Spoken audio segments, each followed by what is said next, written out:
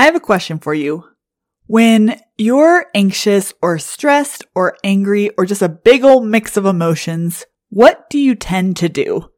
We all have different coping mechanisms. We all have different things we go to comfort ourselves when we're experiencing a lot of emotions. Sometimes those coping mechanisms are healthy and mindful, the meditation and journaling and walking. Sometimes they can be seen as unhealthy or are comforting in the moment, but kind of affect us negatively down the road. Today, we're going to keep this a shame-free environment where we can get real honest about the coping mechanisms we tend to use when we're experiencing uncomfortable emotions. And we're going to talk about a few psychology-backed strategies that we can use to kind of let go of those coping mechanisms we don't want to use and get more in the habit of using healthier coping mechanisms. So, are you ready? Let's get into it. Welcome to The Self Set. On this podcast, we're cutting the shame out of traditional self-help advice.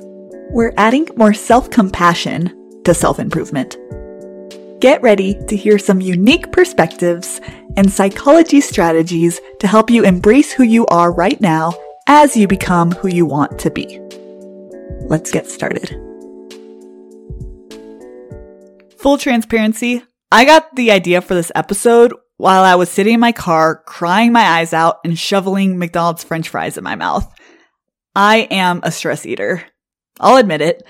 It's something that I feel like I felt guilty about in the past, especially as someone who loves self-help and personal development. You hear a lot of when you're stressed, just meditate or just yoga or just get outside. And those are all great, but my go-to has definitely been greasy food. And that's not the only quote-unquote unhealthy coping mechanism I use. I also rely on social media just as a full escape. I don't have to, I can shut my brain off and I can just scroll through mindless 30-second videos for hours. It feels odd talking about this, but it's something that I don't think we admit. I think we try to paint ourselves as like, oh yeah, I do healthy things. I'm such a healthy person. I'm all this. And there are times where we are. Each of us have healthy and unhealthy coping mechanisms. I hesitate saying unhealthy because in themselves, they're not always unhealthy. I think everything's okay in moderation, but a lot of times there are certain coping mechanisms that make us feel worse down the road, and eating unhealthy, stress eating, greasy food, scrolling through social media, drinking a lot of alcohol. I think we all know that those things make us feel worse later, even if it's comforting in the moment.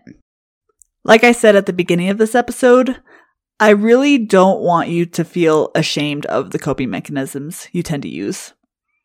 I want us to just kind of own them right now, because the reason why we use these certain coping mechanisms is that they've worked for us at some point. They've been comforting to us in those points where we felt our lowest, even just in the moment, And even if we feel guilty for relying on certain coping mechanisms, we owe it to ourselves to just acknowledge that, it's okay that we've been using them, even if we're unhappy with ourselves about it.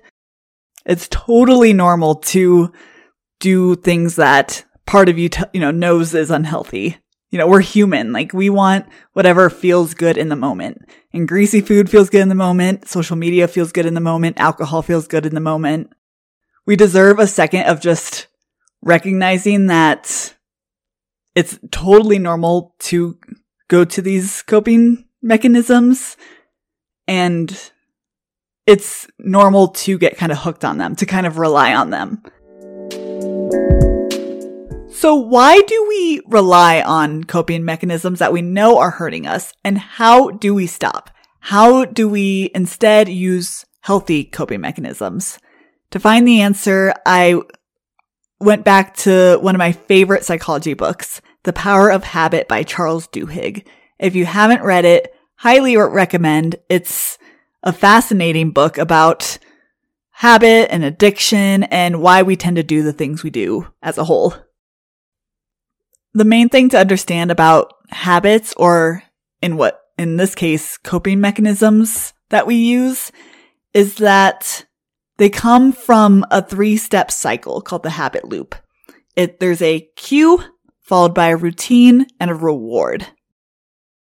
For example, when I'm stressed, that's the cue. I have that rise in cortisol, which is the stress hormone.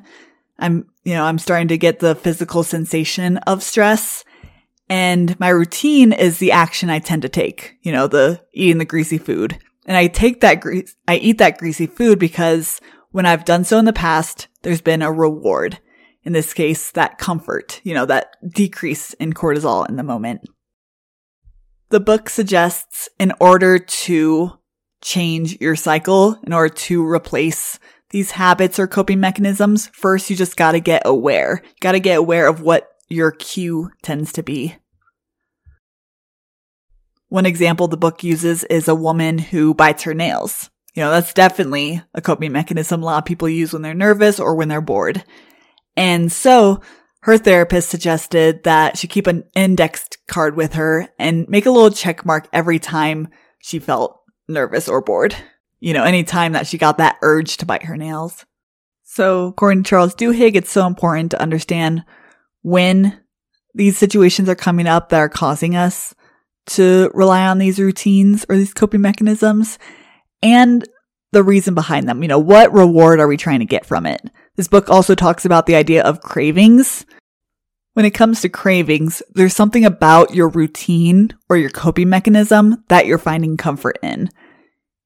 With the example of the woman who's biting her nails, they actually came to the conclusion that it was the physical sensation of moving her arm, moving her arm up to her mouth, that's kind of what she had gotten used to and knew that her reward was going to come from that. So instead, they were able to replace that. They instructed her to, instead of lifting her hand up to her mouth to bite her nails, to just immediately shove her hand in her pocket. It's still working that same part of the brain. It's still a physical sensation.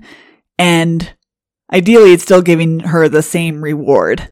But it's just a different alternative to her typical habit. Let's apply it to other situations, For myself, as someone who stress eats, maybe it's not even just the food itself that's giving me the reward or the comfort. Maybe it's actually also the physical sensation of lifting food into my mouth. That sensation of eating, regardless of what it is.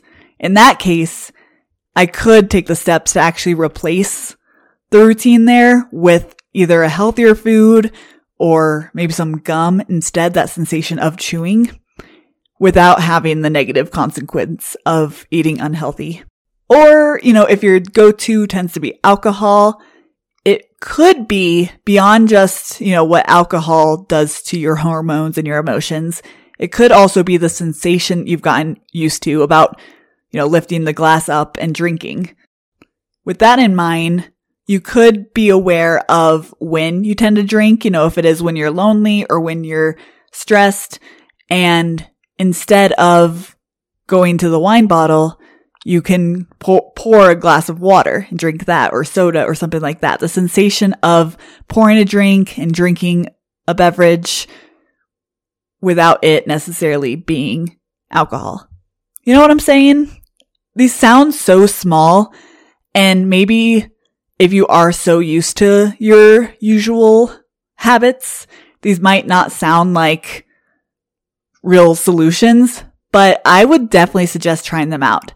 That's what Charles Duhigg in this book is really suggesting, is that it's these tiny changes that can lead to more, because it is this type of reworking of your brain and your body that you have to do if you're in these habits. If you are relying automatically on specific coping mechanisms, you've got to become aware of where they're coming from, those cues when you're feeling certain emotions that are causing you to do certain actions, why you tend to go to those actions, what are you craving, what's the reward that you're expecting to get from them, and then thinking of alternatives that could still give you a similar sensation and a similar reward, but maybe without the negative consequences. I like to end each episode of the Self Set with a self-reflection question. This week's question is a 2-part question. Just as we've talked about in this podcast episode, the first step is about becoming aware. If you can, I suggest that you make a list of recent experiences, maybe in the past year or past 3 months, where you have felt a certain way, whether you felt anxious or nervous or angry, and what you did in those moments. When have been those times that you automatically relied on coping mechanisms that you no longer want to rely on? The more detailed you can get in your reflection here, the easier it'll be to really start to notice the patterns.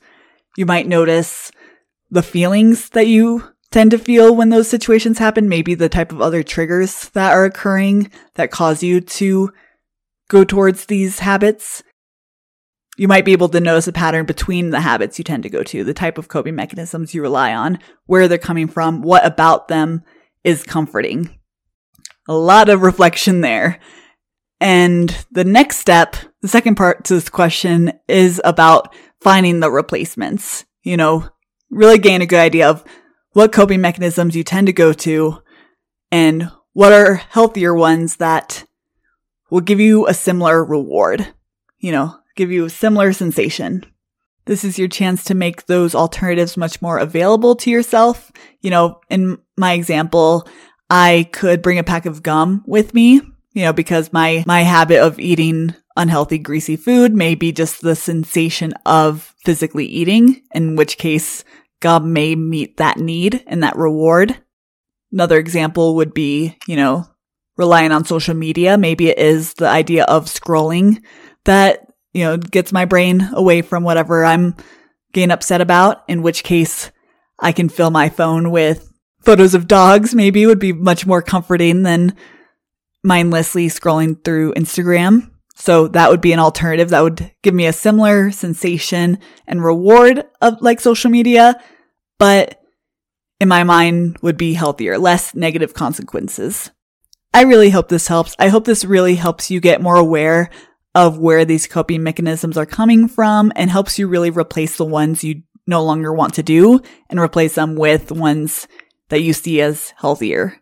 I'd love to hear about what coping mechanisms you tend to do. If you identify with any of the ones we talked about in this episode, please feel free to message me on Instagram. Love to chat about it. And if nothing else, I just really hope that this episode reminded you that it's okay to experience what you experience. It's okay to have these habits or coping mechanisms that you might be unhappy with. Doesn't mean you need to get upset with yourself about them. Totally natural, normal to do these things that you might not be happy about. And that there are options, there are ways to change. It's tricky. It's a process, but if you really want to rework your brain, our brains are flexible and we can make those changes to live happier, healthier lives. That sounds super cheesy. Okay, thank you so much for listening. I'll talk to you soon.